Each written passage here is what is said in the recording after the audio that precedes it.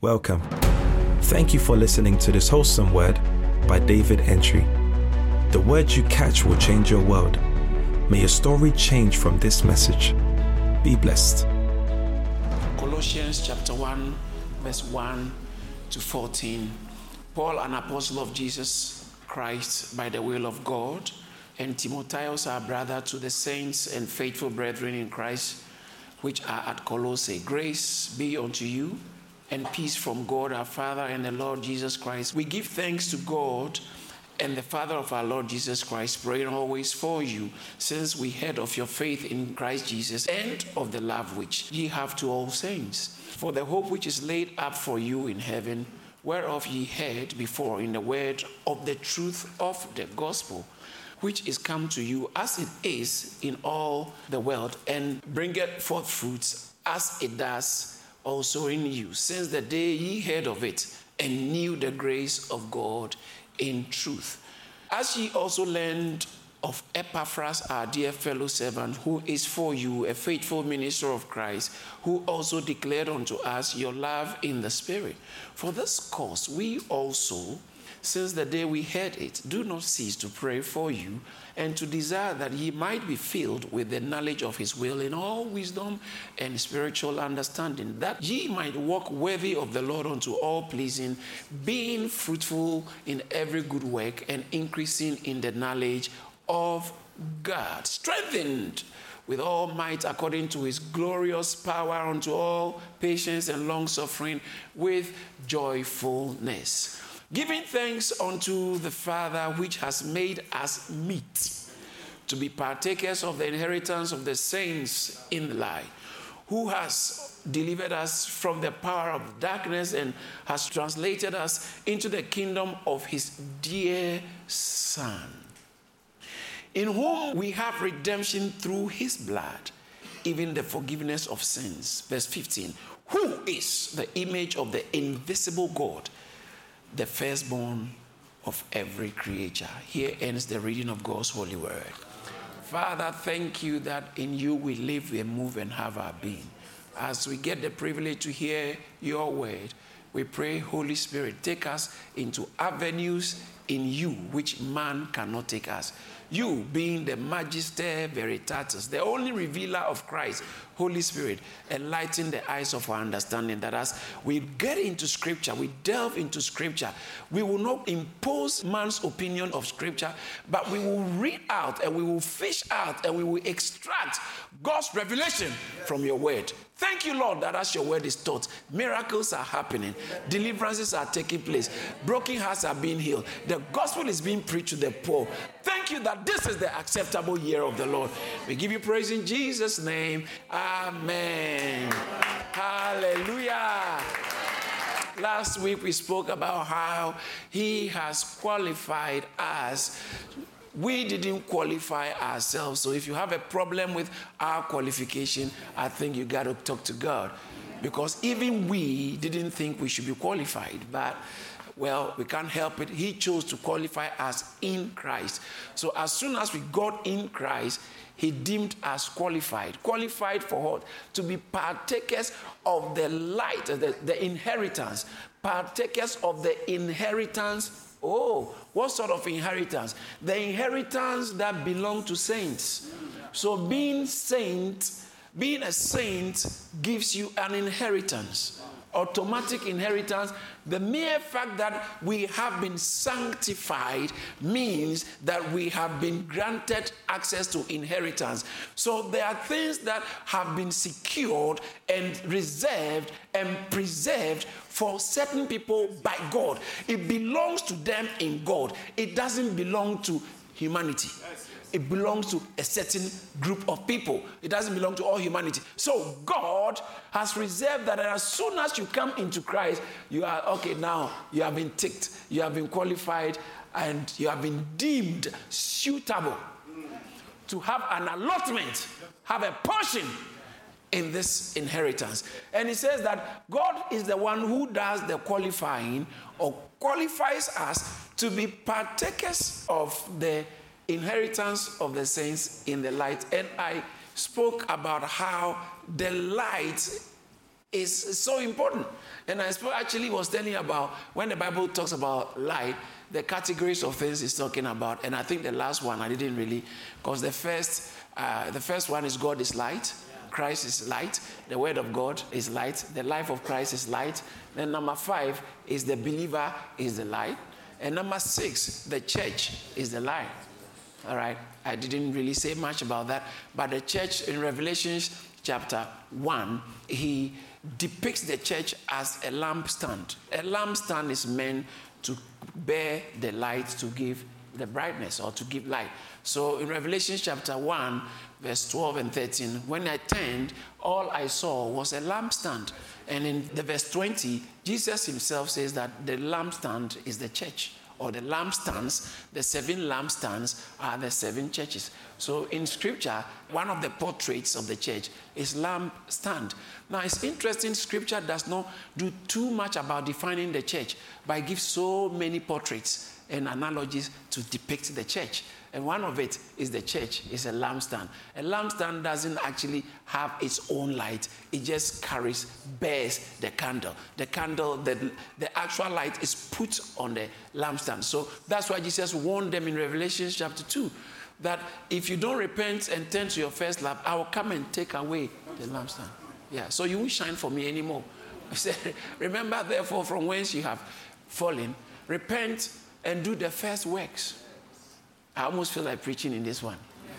You know, when we get born again, when we meet Christ at first, and if it's genuine, if you came into Christ through the door of repentance, your Christian walk is authentic.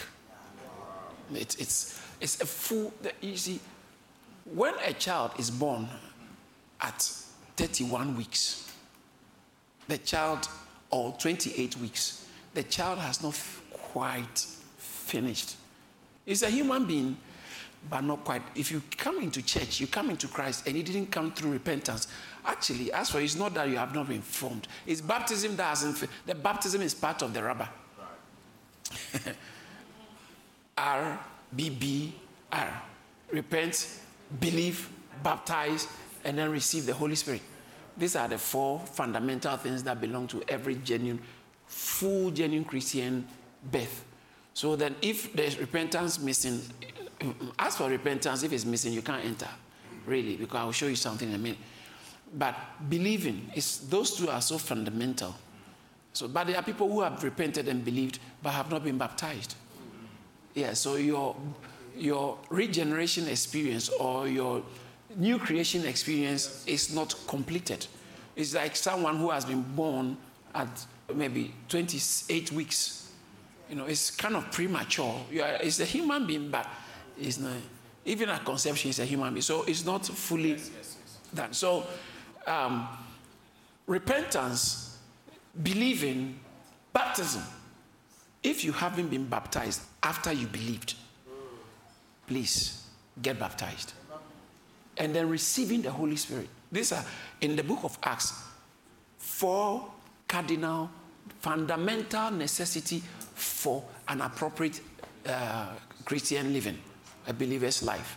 Right now, so repentance is just a necessary aspect into it. And now, when you come into Christ, you have been introduced into light. I was actually reading Revelation chapter 2, verse 5. It says that repent and come. I went off the first works.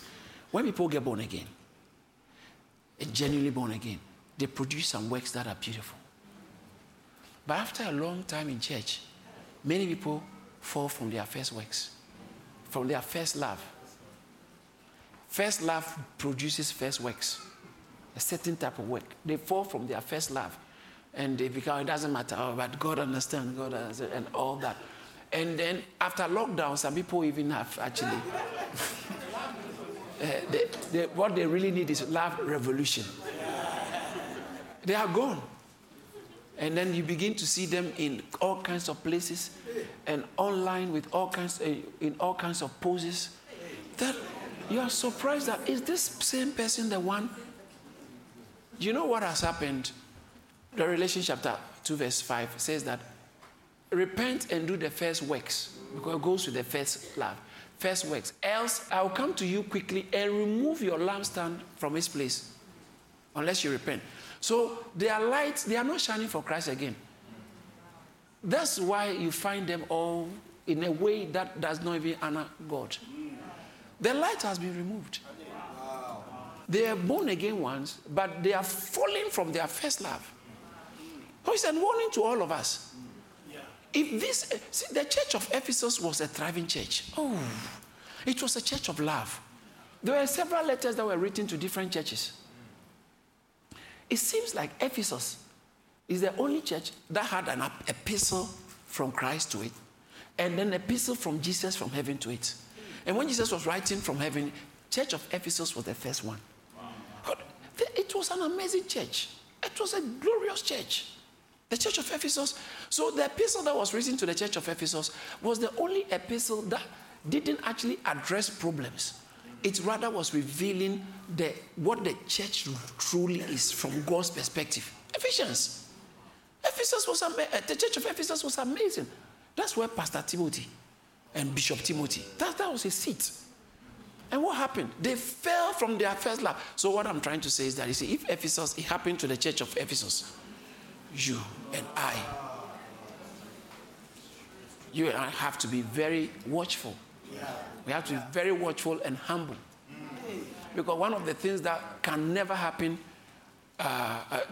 so one of the things that has to be in place for anyone to fall is pride.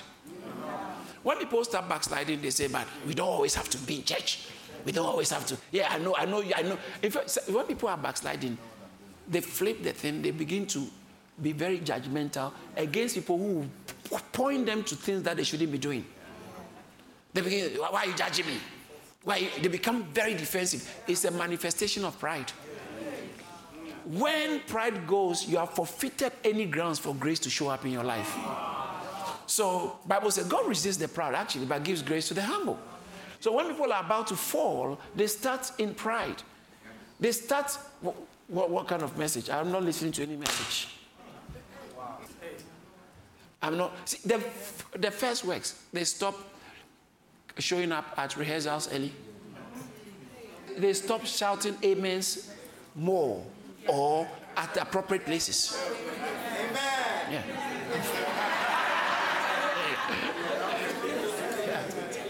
Oh, it's true. It's true. When they start falling from grace, it begins to show in their approach. They become like visitors in God's house. When they are not even around, no one notices they are absent. Because they are falling from grace. That's how your absence is not even noticed. Your absence doesn't leave a gap. Your absence doesn't create a dent. Your absence, everything runs normal if you are absent. That means you are falling from grace. And during the lockdown, a lot of people started falling from grace. Some sadly haven't recovered. And one of the things as a pastor I discover is when people are falling from grace, they start attacking church. They start attacking the church. The preaching is too long. That's why do you have to sing two different songs? I'm gonna see your victory and victory belongs to Jesus. You know, things they start. A boy has moved into your house. You are now sharing flat with a boy, a man, and you are saying that these songs are too long. Sometimes the instrumentation is too loud. It's because of your sins. It's not because those who are listening to the instrumentations have deafness. It's because your sin has clouded your judgment. And your lampstand have been removed. That's why you are not an example, a glorious example to anybody. Anybody who befriends you either begins to decline in their pursuit in God. Oh yeah. I mean, let's face facts. Some of you know exactly what I'm talking about. There are some people you had to advise yourself to disassociate in order to be able to keep the upward mobility in the things of God. Yes. If you don't disassociate, you know that it's not going anywhere. Suddenly, old tastes have been activated. Certain tastes, I pray that may God deliver you from wrong tastes. Can I say this? Have you noticed that there are times in your life, especially in your Christian walk, where you realize that certain tastes are coming back. And it's not good. It can be very frustrating. And some of those tastes get very heightened based on certain associations, certain exposures. We all have our taste, but the beauty of consecration is it gets to a time, you're the same person, you don't feel this way anymore about that, about this, about that. It's like it is not gone permanently, but you feel so okay. You just feel okay. That is the grace of sanctification at work. The grace of consecration at work. And that is what makes you be in place for you to still remain shining for Christ. Yes. One of the things I want to say about light before I move on is Acts chapter 26, verse 23. When Jesus Christ came, one of the reasons why he came is that, Matthew chapter 4, verse 16, is so that those who sit in darkness, a great light has appeared. Hallelujah. So he says that the people who sat in darkness have seen a great light. That's Jesus is coming. In Luke chapter 1, it says that 78 says that through the tender mercies of our God, with which the day spring from on high has visited us. Look at the next verse, verse 79. To give light to those who sit in darkness. So Christ's appearing was first to give light to those who sit in darkness. It's interesting when you find out what Acts chapter 26, verse 23 has got to say about that. Acts 26:23 says that Christ would suffer. That's talking about the gospel, what has been said. That Christ will suffer and he would be the first to rise from the dead, and will watch this and will proclaim light. Proclaim means preach. He did watch this. When Christ came, he didn't first of all come to demonstrate earthly power. That's why he wasn't an earthly king. He didn't come to demonstrate earthly power, but he came to introduce heavenly light. Heavenly light. So that those who sat in darkness, great light. He said that day spring from on high has visited us. He came to bring heavenly light in a dark world. So those of us who are in Christ are classified as being in the light. Therefore, we are meant to be shining for him. But then, when sin and our first love begins to decline and sin begins to increase, what happens is that we stop shining. We stop shining. Bible says that who will light a candle and put it under a bushel?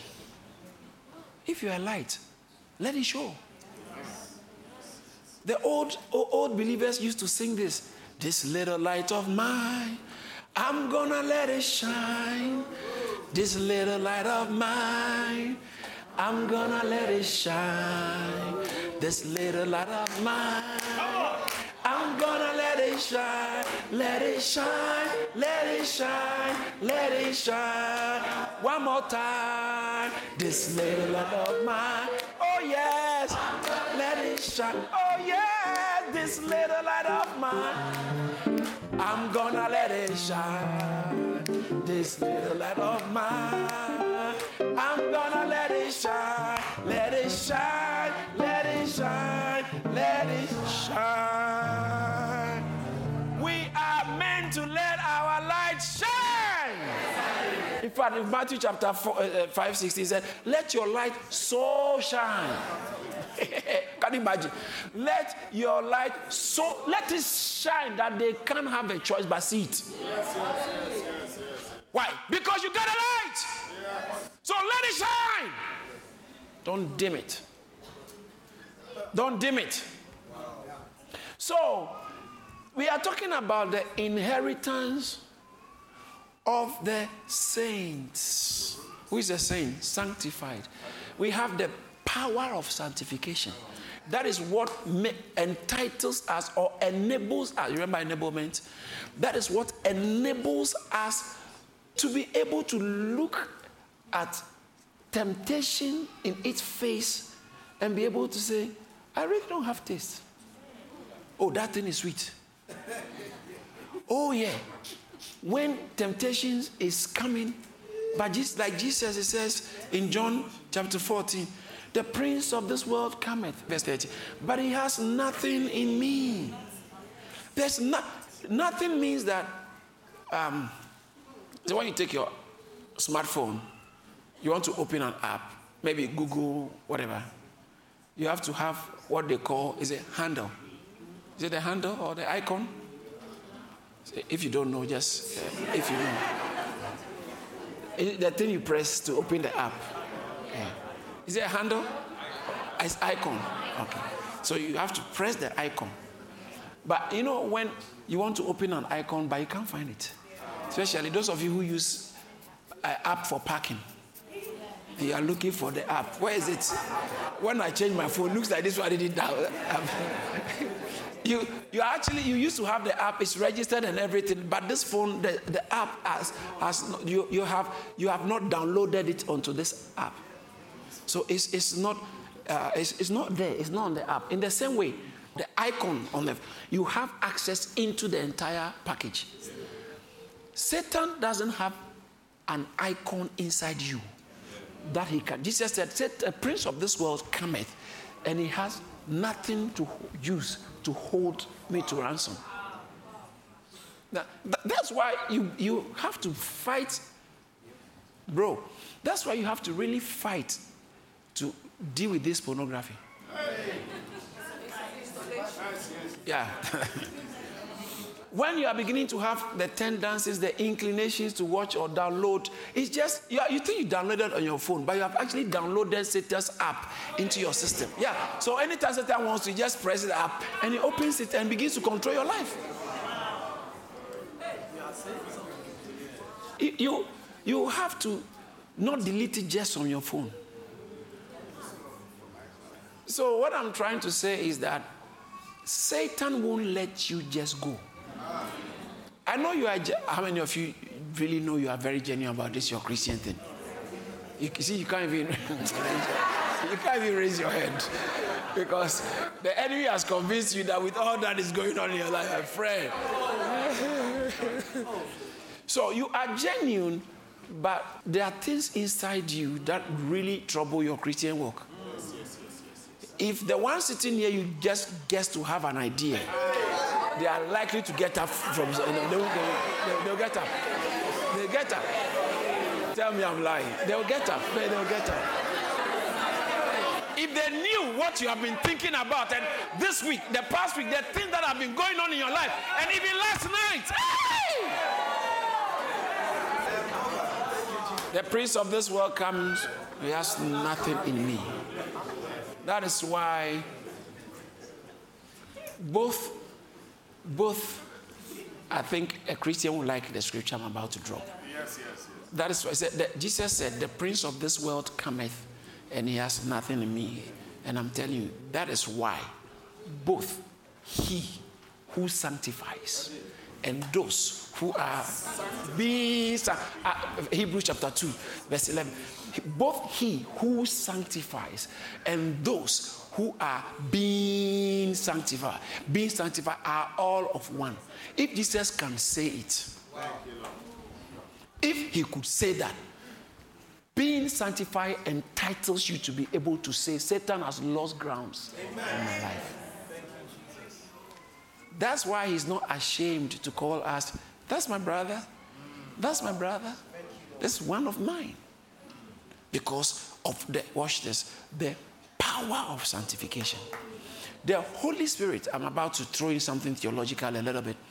The Holy Spirit really in scriptures, in the Old Testament, really is not Holy Spirit. It's only in the New Testament that is Holy Spirit. In the Old Testament, where there are two instances it was translated Holy Spirit. Usually the Spirit of the Holy Spirit. But the Holy One is the Old Testament, only two, when David said, take not thy Holy Spirit from me. And in the book of Isaiah, I think chapter 63, verse 11 or somewhere, when it mentions the Holy Spirit. What was translated Holy Spirit, the Hebrew expression is not Holy Spirit, it's the Spirit of holiness. Wow. The Spirit of holiness. So the Spirit of holiness is the Spirit that is of God that comes upon people and enables them to practice things that can honor God. the Spirit of holiness.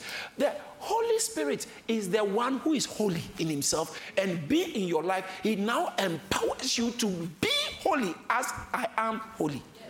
He actually gives you the ability, watch this, the ability to lose taste for unholy things. It becomes a whole Christian journey. But after a long time of being a Christian, you still are struggling with some tastes. And it is not because you're a bad person, but it's because you have to just expose yourself more and more for the Holy Spirit, who also is the Spirit of holiness, to impact sanctification. We are being sanctified. We are being sanctified. That means that the more you are being sanctified, the more you are being empowered to say no. And most of the saying no is not because you might not even have feelings. The feelings might be there, but the strength of the feelings, you can just walk away. Yeah? You can just walk away. I think there was time we were eating. Yeah, we went to a restaurant with my wife and myself. We were eating something, and starters, sometimes they bring very little. So, and I liked it. So let's say we were two. They brought 4. I ate first one, I ate second one. My wife will eat one. That's how she tends to do. She's like that usually. She doesn't like eating much. She ate first one, I ate second. I ate. Then we were talking, and then the third one, who's he say? It belongs to her. But my wife will say, I said, yeah, I'm about to eat it. But if you want, we can take. She can easily let go. Because it doesn't have a hold on her. Did you understand? I'm talking about the calamari.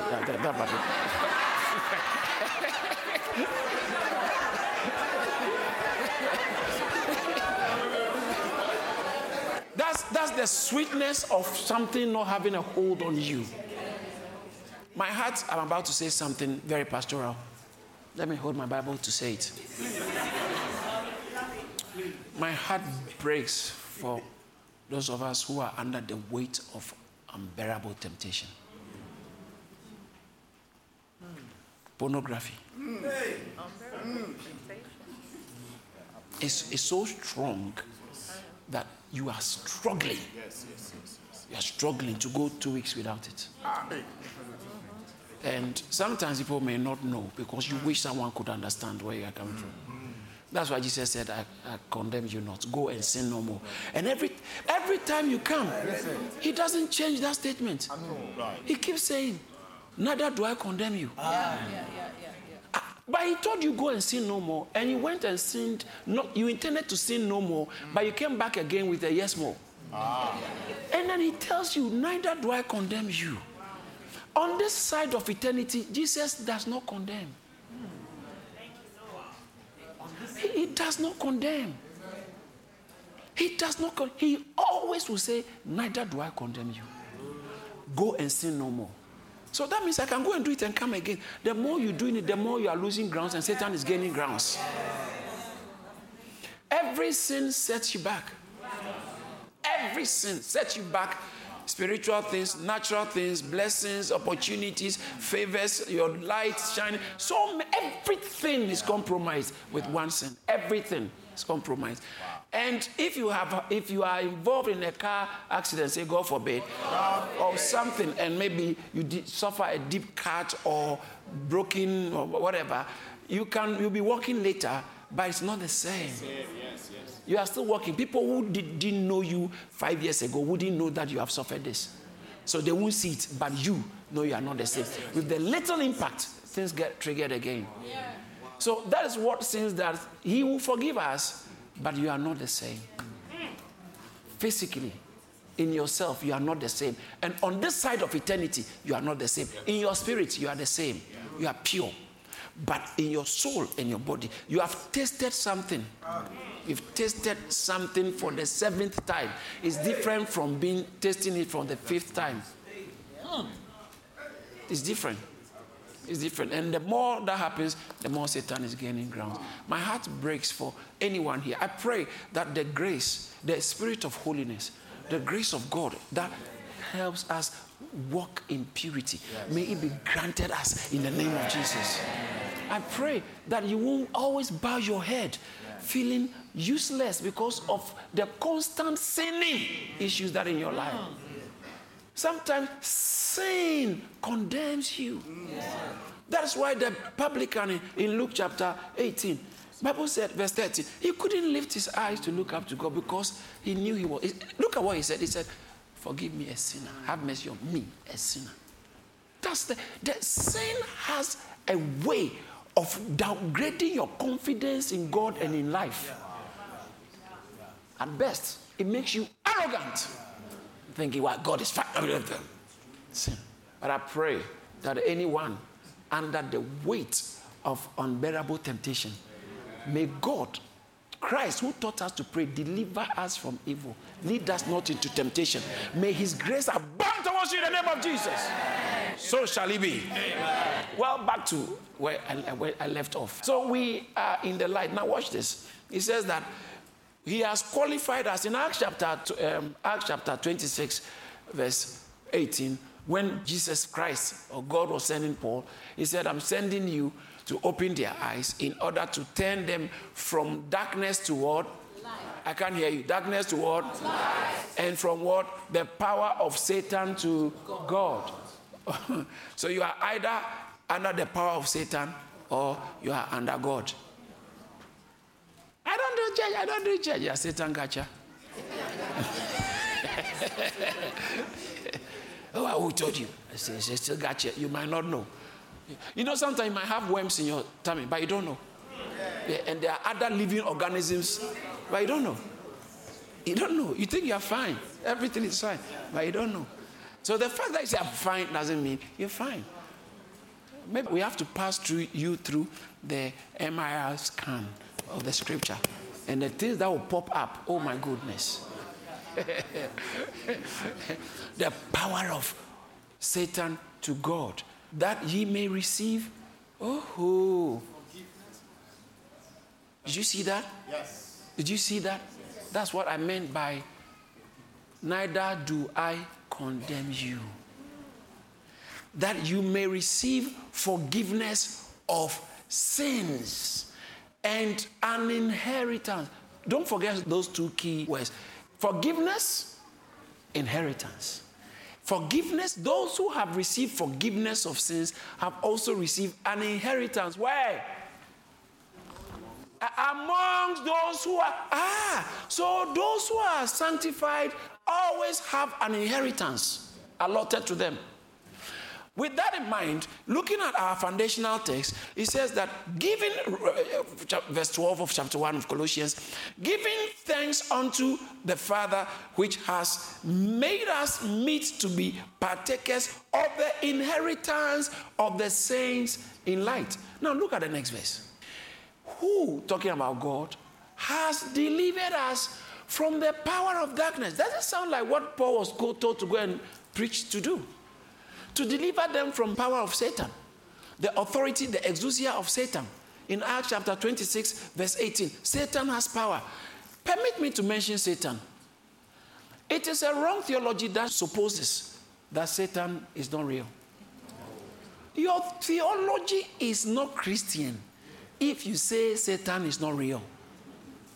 Every authentic, sound, mainstream Christian, biblical for that matter, biblical Christian theology endorses the fact that Satan is there. Satan is real. If you say Satan is nothing, there's nothing like Satan, you have actually invalidated the message of the gospel. So, sin. Satan is the one through whom sin entered the world via Adam. Satan met them in the garden. Satan, he was there from the garden. He was there from the beginning. Before you showed up, Satan has been around. And after you check out, he'll still be there until he's kicked into the lake of fire or the bottomless pit in Revelation chapter 20. But he's still around. Everywhere from Genesis to Revelation, Satan has been there. To the extent that in Revelation chapter 12, Bible says that he is the accuser of the brethren. He stood before God. He actually stood before God and to accuse the brethren day and night. Accuse the brethren every time, constantly accusing you before God. Day and night. Accusing. He's the accuser. See the names that was given him. Verse 9. Verse 9 says that, so the great dragon, that's one of his, the phrase that describes it, that the great dragon was cast out. That serpent of old, what's it called? The devil. And what? And Satan. Yeah. Who deceives the whole world to think that all these Christians are bigots. Deceives the whole world. 1 John chapter 5, verse 18 and 19. The whole world, verse 19, lies under the sway. He deceived. That's why he's called the God of this world. Jesus said, the prince of this world cometh, but he has nothing in me. Paul said, whose minds the God of this world has blinded. 2 Corinthians chapter 4, verse 4. So Satan is the prince of this world. He is still rife. Every true theology does not ignore the presence of a Satan. To the extent that the greatest revelation in Scripture that human being got pre-cross was the fact that Peter said, you are the Son of God, the Son, the Christ, the Son of the living God. Jesus said, this one is from the Holy Spirit. Right after the greatest revelation, Satan also entered to make him proud because you got revelation. Sometimes your revelations can make you proud. So Paul in 2 Corinthians chapter 12 said, because of the abundance of revelations that was given to me, a thorn in my flesh, lest I be lifted above measure. Because your revelations can make you very pompous. I know so much. And you begin to tip over into the other side. So Peter had a revelation and Satan got involved. After he got a revelation, Jesus was saying, well done, well done. Satan said, okay, now you see, you are the one with the revelation. So continue the revelation. He gave him revelation. And then he had the unmitigated audacity, Peter, to take Jesus to the side, Matthew chapter 16, and to start to rebuke Jesus. Rebuking Jesus for prophesying what the scriptures have said, which is about to happen. And Bible said, Jesus turned to him and said to, can you imagine? Jesus turned and said to who? And said to who? Satan. What did he say? Satan! Why are you saying Satan is not real? Satan is real. And he says that when you are preaching, you are actually translating or removing people, taking people from the power of Satan. Acts chapter 26, verse 18. Taking them, moving them from the power of Satan. I think Satan will take it lightly. He will move heaven and earth. There are people who are preaching have been arrested for having, they've not broken the law, but there is a justification for arresting them. And later on they say, go, there's nothing wrong. Satan is behind it. Satan is behind it. That's why I always encourage students, people who are studying. Okay, that's student, right? Yeah. I always encourage students that if you are a serious Christian, Satan will target your academics. So don't give him a footstool. Why are you a student and you are not studying? Student, study. Listen. A student is someone who is studying. But you cannot not study and still retain a successful studenthood. Satan will use it. And because the fact that you are preaching, you are doing church, means that Satan will look for every reason socially to spite you. So then if you are preaching, if you are a Christian student, that means you actually have to be very disciplined with your academics. Because you have the mind of Christ, you will definitely pass. But if you don't study, you will fail. And it's not like God made you fail, but you made it so. And Satan will latch on it. Say, oh, this. So Satan is real. Satan is real. But as I said some time ago, it is equally wrong to start your prayer with Satan, I bind you.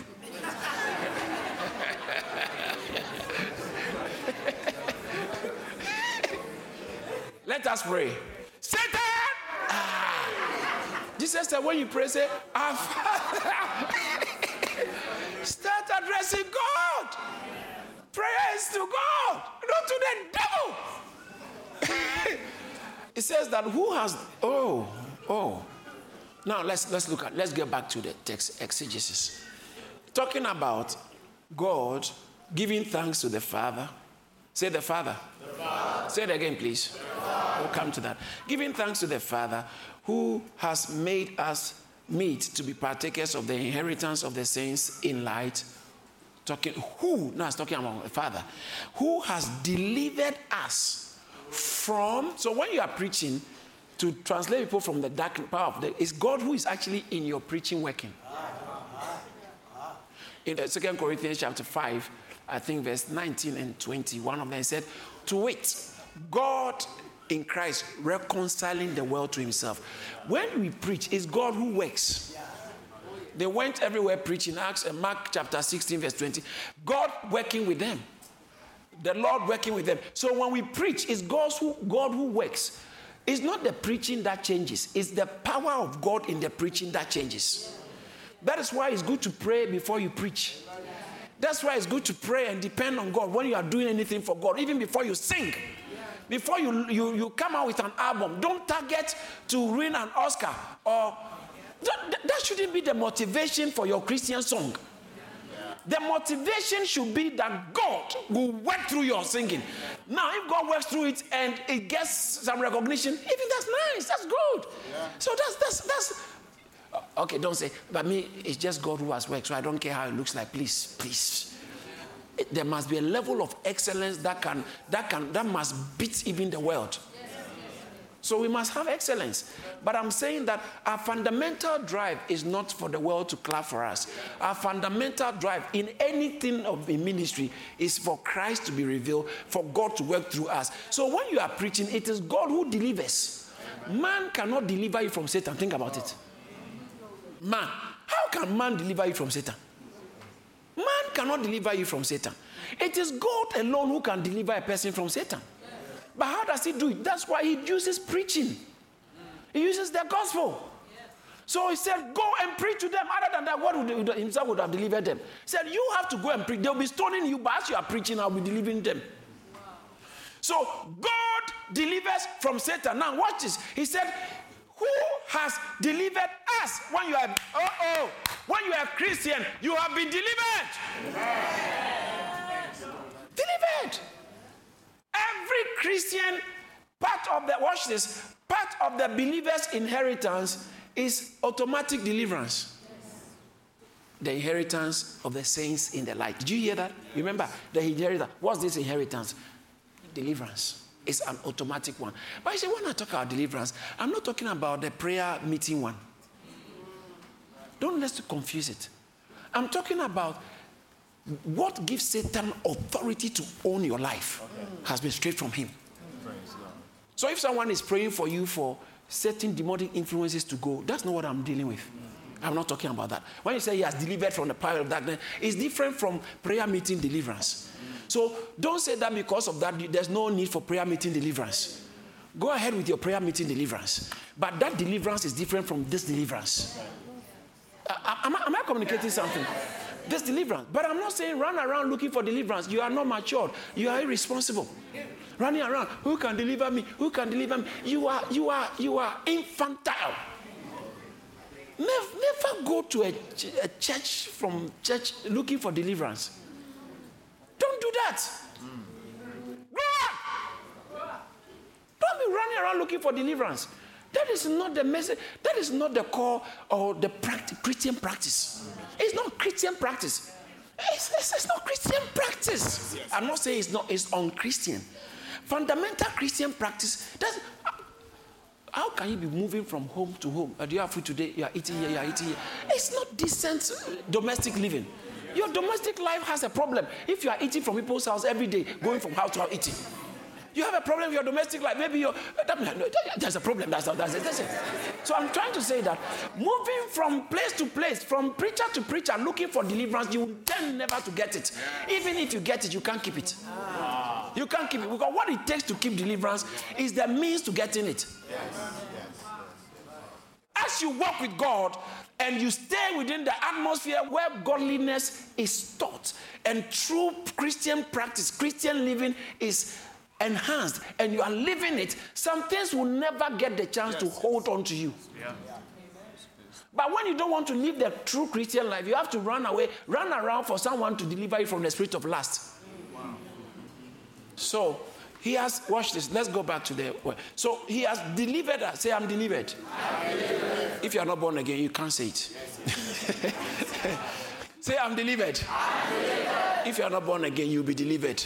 Amen. When you come into Christ. So he has delivered us from the darkness has power. Acts chapter 26 verse 18. To turn them from darkness to light. In Ephesians chapter 5 verse 8. You who were once darkness. In 1 Peter chapter 2 verse 9. He has delivered us from the power of darkness. So he has called us out of darkness into his marvelous light. Marvelous light. He has called us. So we were in darkness. And he says that we are not fighting against flesh and blood, but against principalities, against rulers of the darkness of this world. So darkness connotes Satan's reign, Satan's influence, addiction of any kind, negative, demonic addiction. When I say addiction, I was trying to qualify because I believe I'm addicted to God's word. But but addiction of any kind, addiction is demonic. Satan is harassing and afflicting you. Oh, but Pastor, it's not demonic. Why are you not in control then? Why do you have your life and you can't choose what you don't want to do and you want to do? What else? What is it that is making you do what you don't want to do? There's an external influence involved, which has been internalized. Satan is working from your inside, but he's actually not part of you, but he's working from your inside. He said, sin that dwelleth in me. Romans chapter 7, verse 16, 17. He says, sin that dwelleth, something is working from you. So, when you are not in Christ, you are actually in darkness. And Bible calls him the ruler of the darkness of this age and the ruler of the power of the air. Ephesians chapter 2 verse 2 and 3. So then, Bible says that we are giving God things who has qualified to be partakers of the same inheritance, the same. Who has? So this is some of the inheritance. We have been delivered from the power of darkness and has translated us into the kingdom of who? Yes, son. That's kind of a beautiful statement.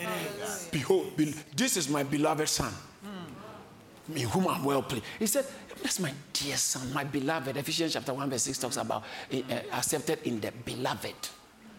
Jesus is the beloved. And but here, can you imagine? He said, we have been translated from the power of darkness, watch this, into the kingdom. Say kingdom. Kingdom, the rulership, kingdom. The kingdom of God, the kingdom of heaven. We have been, and the kingdom of Christ is the kingdom of his dear son.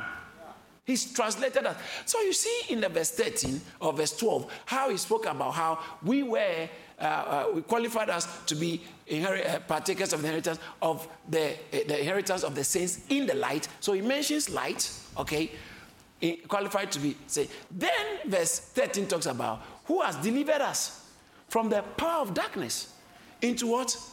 The kingdom of his dear son.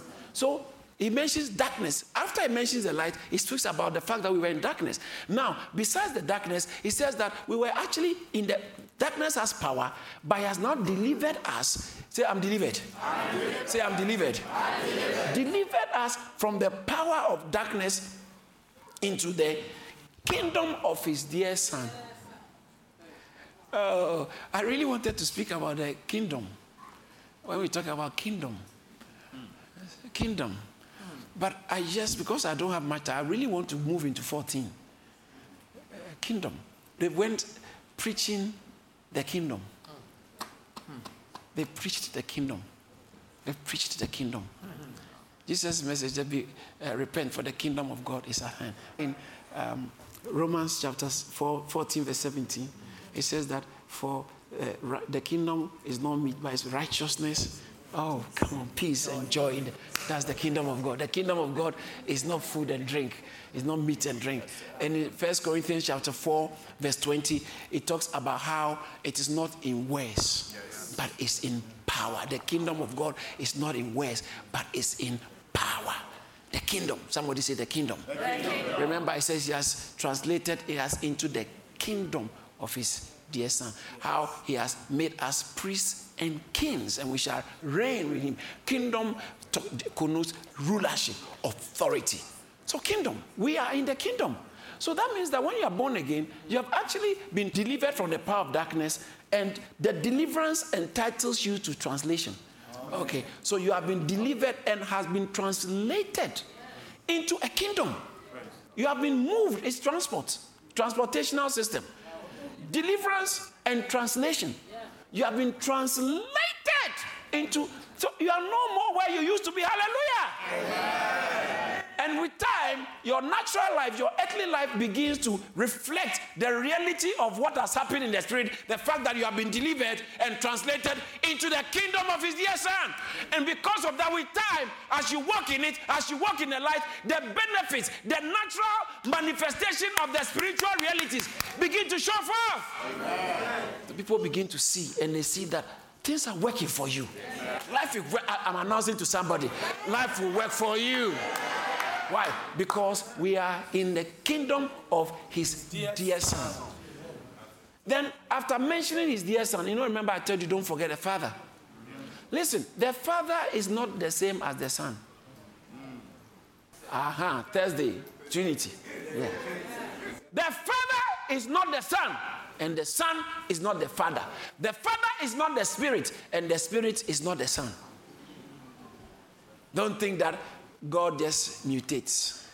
So anytime he wants to show up like the son, he shows up. Another time he manifests as the spirit. Another time he manifests as the father. No, they are three distinct persons. So the father delivers us. He delivers us from the power of darkness and then translates us into the kingdom of his dear son. In Matthew chapter 3, verse 16, and when he was being baptized, the heavens was open, and a sound came from heaven.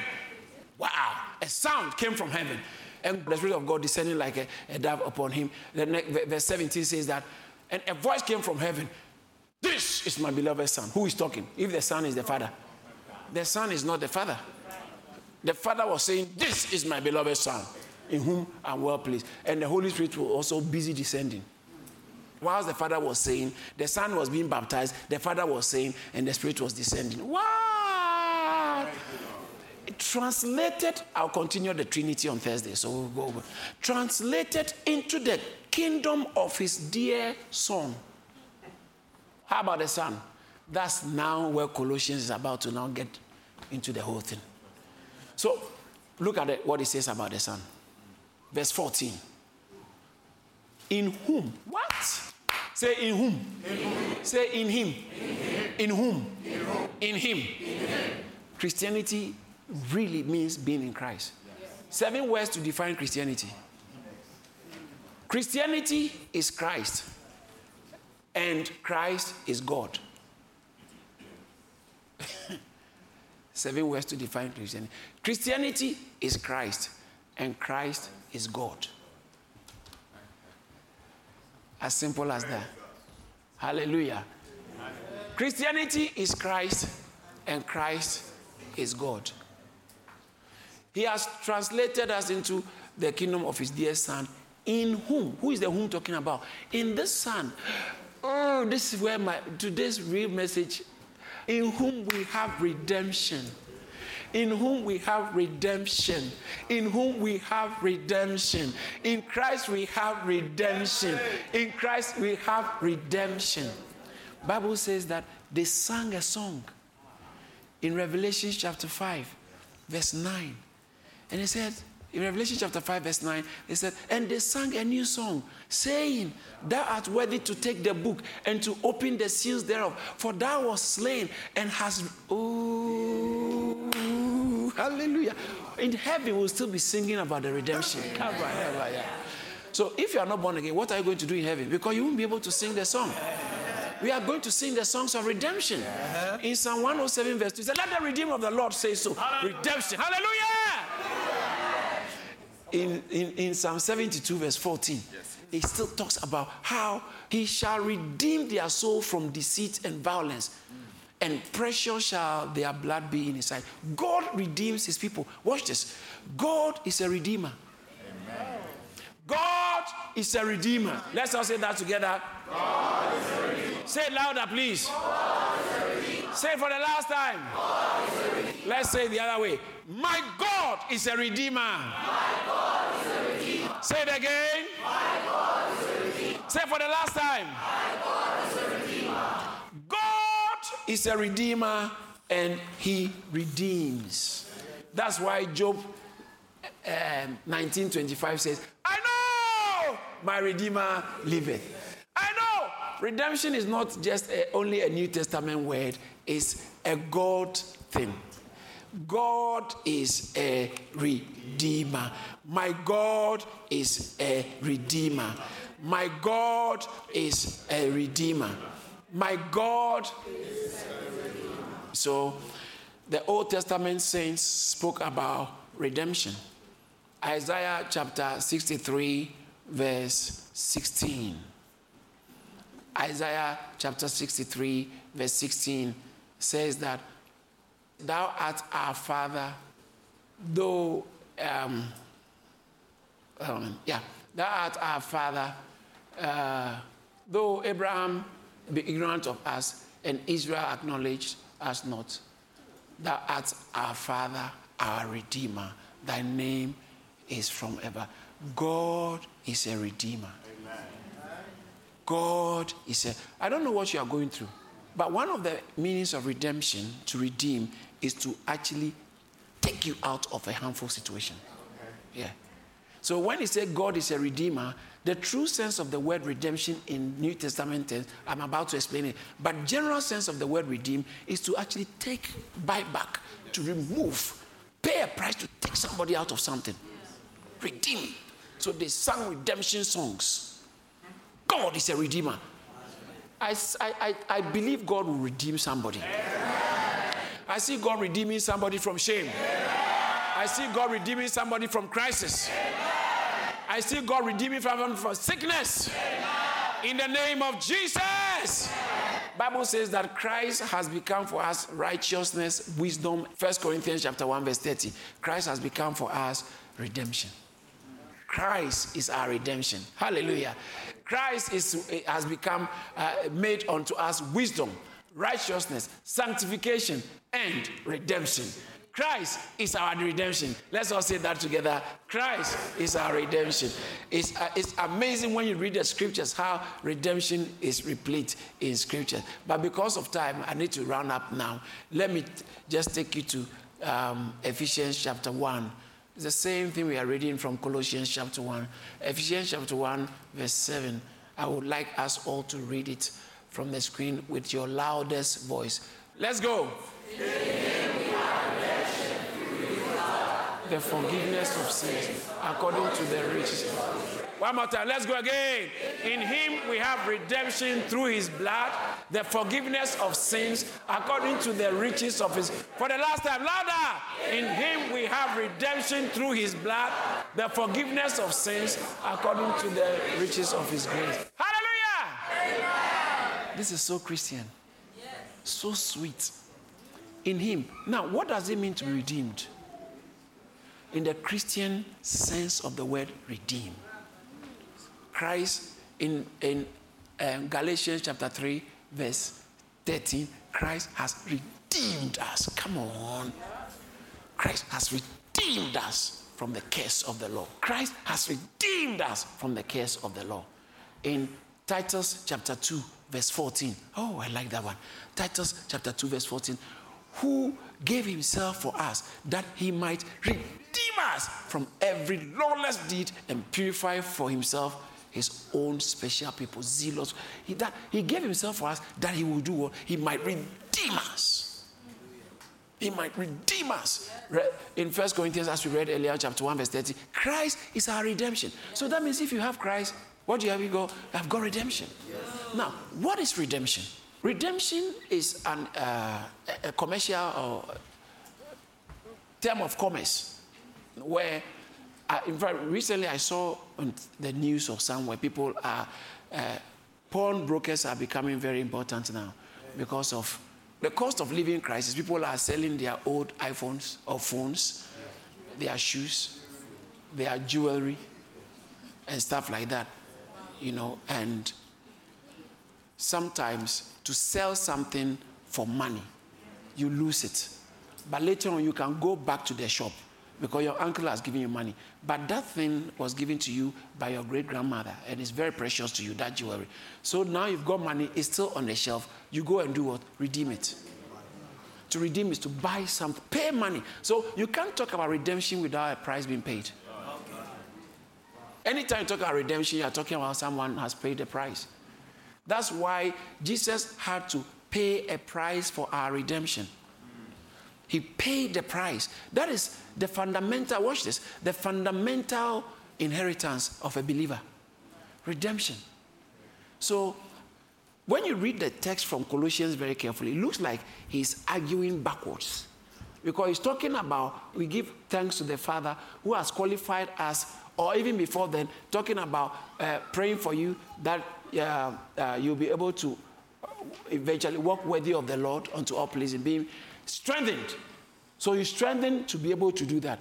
And after saying being strengthened, he said, giving thanks. Now we give thanks to the Father who has qualified us to be inherited. All these things I'm talking about, you are qualified because of the Father who has done it. So the Father has qualified us to be partakers of the inheritance of the saints in the light. Who has delivered us? So he did, watch this, it looks like he delivered us and qualified us. So you can't say I'm qualified when you are not being delivered from Satan's power. How are you qualified to know God more? How are you qualified to walk worthy of the Lord when you are under Satan's power? So you have to be delivered from Satan's power. And then he delivered us and qualified us. But we were criminals. We were enemies of God. How can he just deliver us when it's actually his law, his holiness, his righteousness, his justice is against us? We can't meet his justice. We can't meet his law. We can't meet his holiness. The standard of his holiness, his holiness. We can't meet it. And so that was what made Satan get an upper hand over us. And so we were under the domain and the influence of Satan because the righteousness of God was so high. We all have sinned and have fallen short of them. So we have broken the laws of God, the righteousness of God, and Satan has taken advantage. It's like when there's a hole in your ceiling and the rain is coming in. The rain is not coming in because you invited the rain or because the rain is so powerful. It's because there has been a breach. When there's a breach, but if you repair the breach, the rain can't come in. Satan didn't come to take over us when we were just sitting there. He came to take over us because we broke the law of God. We fell short of the glory of God. We fell short, we fell below his standard. So Satan just walked in and took possession. But now, for God to be able to deliver us from Satan, he first of all had to fix the problem we have with him by virtue of the low standard we are falling away from his law and his justice. Are you getting what I'm saying? And so God delivered us from the powers of darkness into the kingdom of his dear son, in whom we have redemption. So we actually have the redemption. He had to deliver us first. So he had to redeem us. When we talk about deliverance, he's delivering us from Satan. When it comes to redemption, he's redeeming us from the justice of God's law. The demands of God's law. And our sins. You can't talk about redemption without talking about sin. So, listen, Pastor, he says that in the verse 14, in whom we have redemption. How? Through his blood. What has his blood got to do with redemption? 1 Peter chapter 1, verse 18 and 19 talks about how he has purchased us with the precious blood of the Lamb. So the blood was paid to purchase us. In Revelation chapter 5, verse 9 and 10, it talks about how you have redeemed us. The other translation says you have purchased us. You have purchased, redemption, redeem. The original Greek word translated redeem in this text also means purchase. Same purchase. So he has purchased us. What some translations we use, he has purchased us unto God. That's a New International Version. He has purchased us. Verse 10, he tells us we have been purchased. Listen, you are bought. You were bought at a price. In 1 Corinthians chapter 6, verse 20, he said, you have been bought at a price. Can you imagine? Yes, it says that 1 Corinthians chapter 2, verse 20, for we were bought at a price. What was the price that was paid? The sinless blood of Christ. Let me put it this way. I found it in scripture in, I think, Luke 1, I think 68 or so. It talks about how he has accomplished redemption. Woo! God has accomplished redemption for his people. Redemption became an accomplishment. In the book of Luke chapter 1, he has accomplished redemption. But not even just accomplished. Look what verse 6 says. Blessed is the Lord God of Israel, for he has visited us and redeemed his people. Accomplished redemption. Let me just show you in the text. He has accomplished. So redemption was accomplished for us.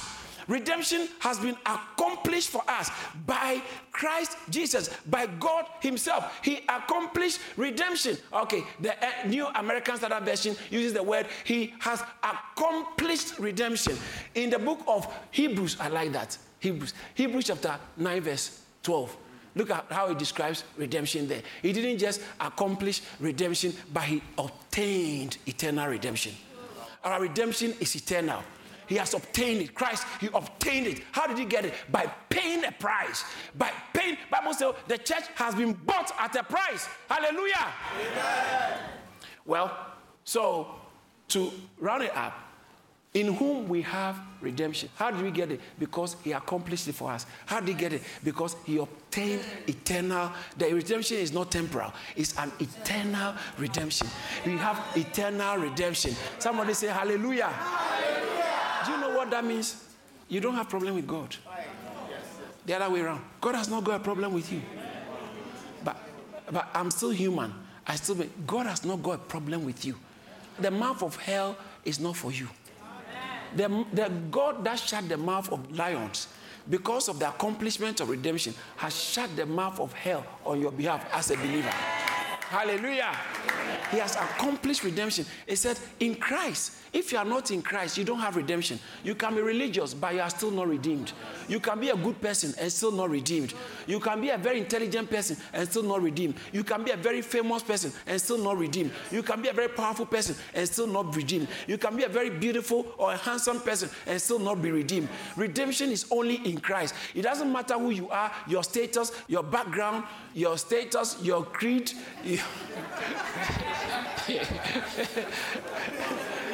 Your gender, your age, it doesn't matter who you are. If you are not in Christ, you are in crisis. If you are not in Christ, you are not redeemed. But it doesn't matter who you are. Once you are in Christ, you have redemption. How did he get it?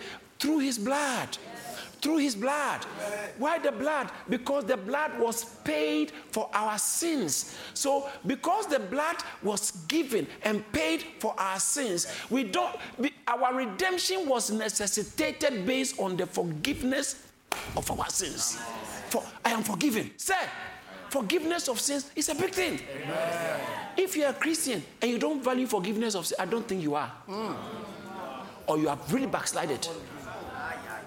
We know what it means to be a Christian. Colossians chapter 1, verse 14 is fundamental in Christianity. Redemption. Redemption. Redemption, which is the forgiveness of sins. Hey! A Christian is someone whose sins have been forgiven. Hallelujah! Shout forgiving! That's what it means to be a Christian. How can you be forgiven if you are not aware of your sins? So a good gospel, first of all, helps you to realize that your sins exist. And then, when Pastor, Bible says that when they have preached, Acts chapter 2, verse 38, they were cut to verse 37. They said, men and brethren, what shall we do? He said, repent and be baptized, each one of you. For what? For what? For the remission of sins. You have to be baptized in the name of Jesus Christ for the forgiveness of sins. For the remission of sins. For the remission of sins.